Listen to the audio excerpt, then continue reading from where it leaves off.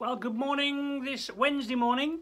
Welcome from me, Goff. Welcome to our Kings at Home Daily Advent series. I hope you're well, first of all, and I hope you're enjoying these meditations we're doing, if you like. I'm really enjoying reading these Old Testament expectations and longings, and so, which is what Advent is all about.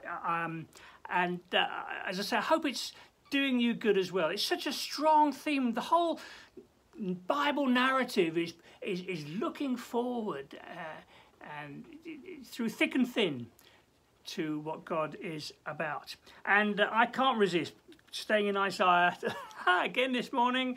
And I kind of refrained yesterday from getting too much into Isaiah chapter 40. That's where I'm going today. So Lord, please speak to us. Thank you for your word. It's alive.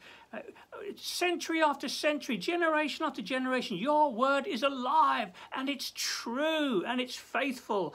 And we put our trust in you and your word today. So Lord, speak to us, I pray. Warm our hearts as we spend these few moments together, I pray. In Jesus' name, amen. Okay, Isaiah 40. You know these words so well.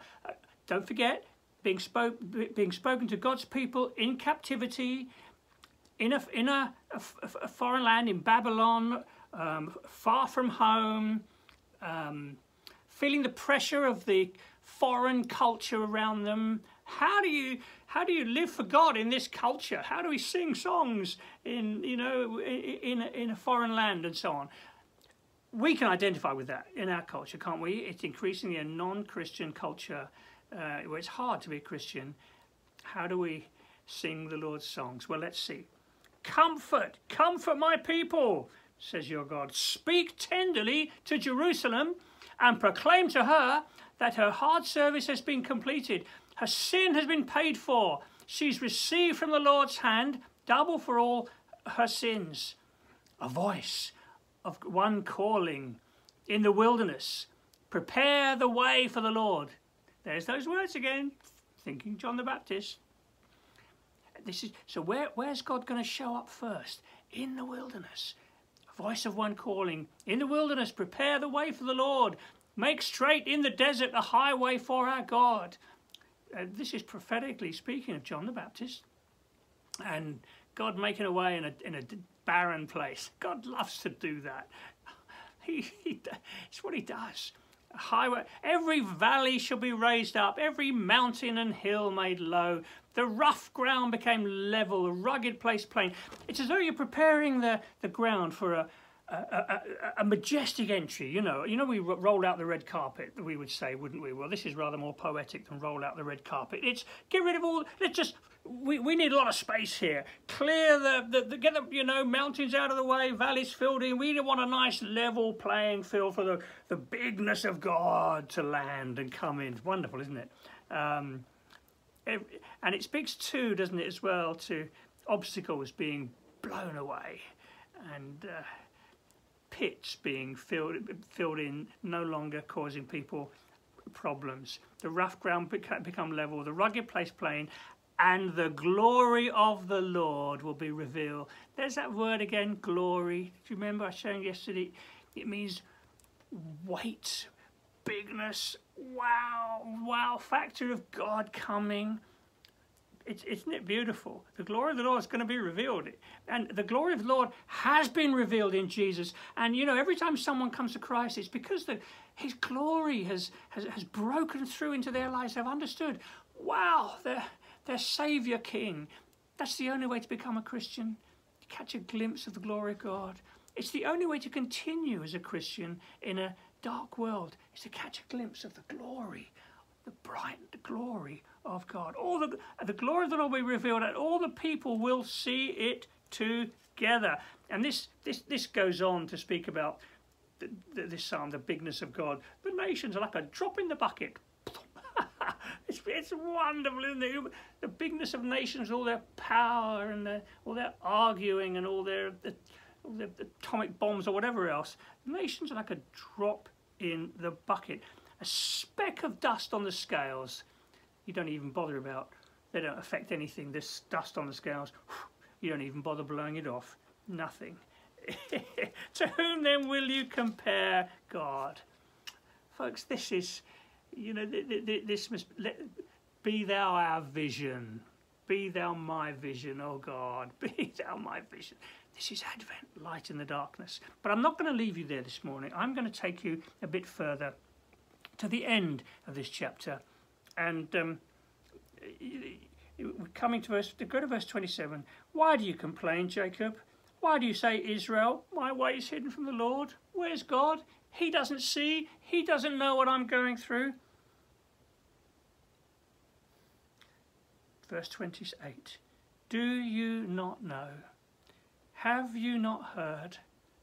The Lord, he's the everlasting God, the creator of all the earth. He will not grow weary or tired or weary.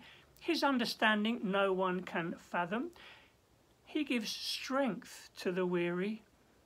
This is where God comes. He gives strength to the weary, and he increases the power of the weak. Even youths, young men grow tired and weary. Young men stumble and fall. But those who hope in the Lord will renew their strength. Isn't that lovely? That's where your strength comes from.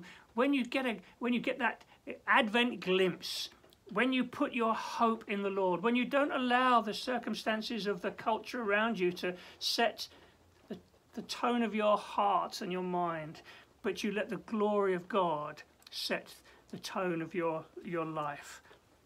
Okay, those who hope or wait, it's the same word. Hope in the Lord, hope in the Lord, wait on the Lord, same word. Some translations say wait. Who wait on the Lord. Good to wait on the Lord, isn't it? Good.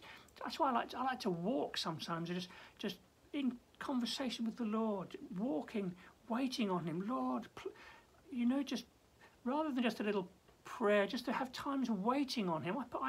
I recommend that to you, waiting on the Lord as you walk and ponder, and Lord, so need you here.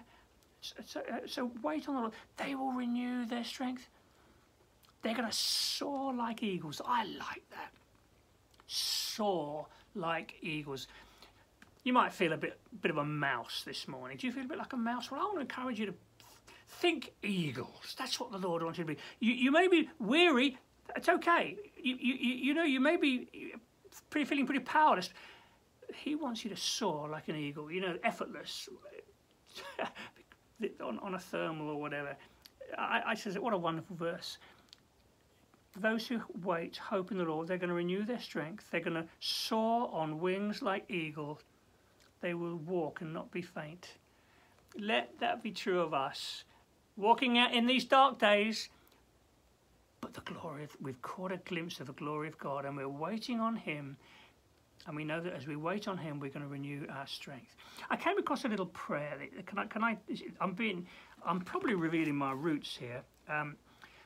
In the Church of England, they have, obviously there's a whole year, a Christian year, and they have what they call have you heard of the collect? The collect for the day. It's a collect is a brief prayer to focus thoughts and attention in a particular area on each Sunday of the year and so on, to give a focus. And there's a collect here that.